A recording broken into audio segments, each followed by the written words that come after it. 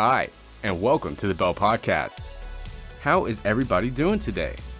Well, the sun is shining, so I hope you got a smile on your face. And you better be drinking some water, because hey, let's face it, we could all be a little bit healthier. Now, the article we're going to be getting into today is Queen Elizabeth II dies peacefully, age 96.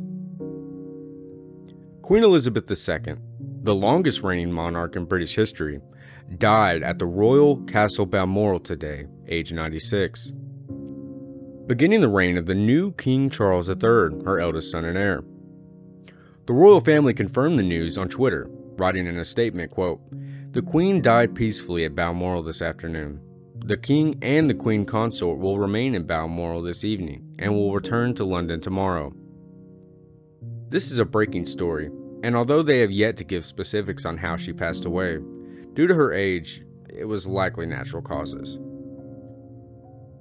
Elizabeth was born in 1926 in Mayfair, London, as the first child of the Duke and Duchess of York.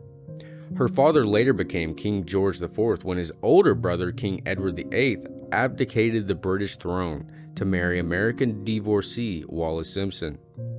During World War II, Elizabeth joined the Women's Auxiliary Territorial Service and worked as a driver and a mechanic.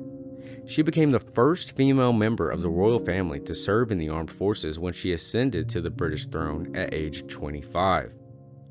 When she died, she was the only living head of state to serve. Of course, the British monarchy is largely ceremonial from a legal standpoint, yet Queen Elizabeth II did wonders for national morale throughout her life, especially in times of political and cultural turmoil. One of her greatest achievements, however, came early in her career, when she served as a steadfast and resolute symbol following the drama that preceded her ascension to the throne in the early 1950s. Her Majesty was indeed active during the entirety of her decades-long reign. According to Daily Wire, Elizabeth was the most well-traveled monarch in history. The Queen visited over 110 countries and was received so well that major parks, cities, and statues bearing her namesake can be found in nearly every corner of the globe. She personally met with 13 out of 14 sitting presidents during her reign, all except Lyndon Johnson. She also counted Winston Churchill and former President Ronald Reagan as close friends. We would be remiss if we did not mention that she also reigned over the stark reality of decolonization in the 1960s and 70s, with more than 20 countries gaining independence from the British Crown and establishing their own independent governments. Her Majesty also survived an assassination attempt in 1981 during the Trooping the Colors ceremony when a 17-year-old shot at her from point-blank range as she rode a horse. She was praised during this for remaining calm even in the face of potential death. Upon turning 21, Elizabeth had vowed her life to serve the Commonwealth, saying, quote, "I can make my solemn act of dedication with a whole empire listening. I should like to make that dedication now. It is very simple. I declare before you all that my whole life, whether it be long or short, shall be devoted to your service and the service of our great imperial family to which we all belong." She also renewed that vow this year at her Platinum Jubilee, celebrating 70 years of her reign. Now, as Queen, she was generally well-liked due to her vigorous sense of duty and unwillingness to get involved in politics or other contentious issues. And trust me, there were many during her life. According to BBC, she reigned over the end of the Cold War, the UK's entry into and withdrawal from the European Union, Princess Diana, and many more issues, to give some examples. Unknowable to many, yet gracious to all, she was always friendly but rarely showed her deepest emotions, except on some rare occasions. Her close family all called her by the nickname Lilibet, which she has carried since childhood.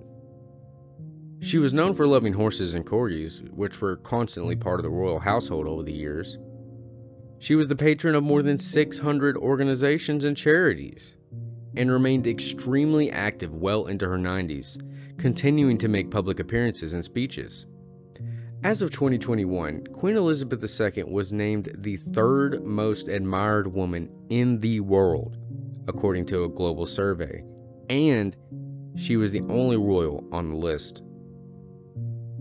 In 2019, during a Christmas broadcast, Queen Elizabeth said, quote, "It's worth remembering that it is often the small steps, not the giant leaps, that bring about the most lasting change." In another, during the 2008 financial crisis, during which Britain's economy verged on total collapse, she said, "When life seems hard, the courageous do not lie down and accept defeat.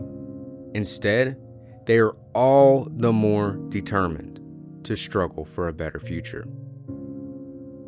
Now, the world will surely remember Queen Elizabeth II, but as we mourn for her death, let us pay tribute to the accomplished, storied life of Britain's longest reigning monarch.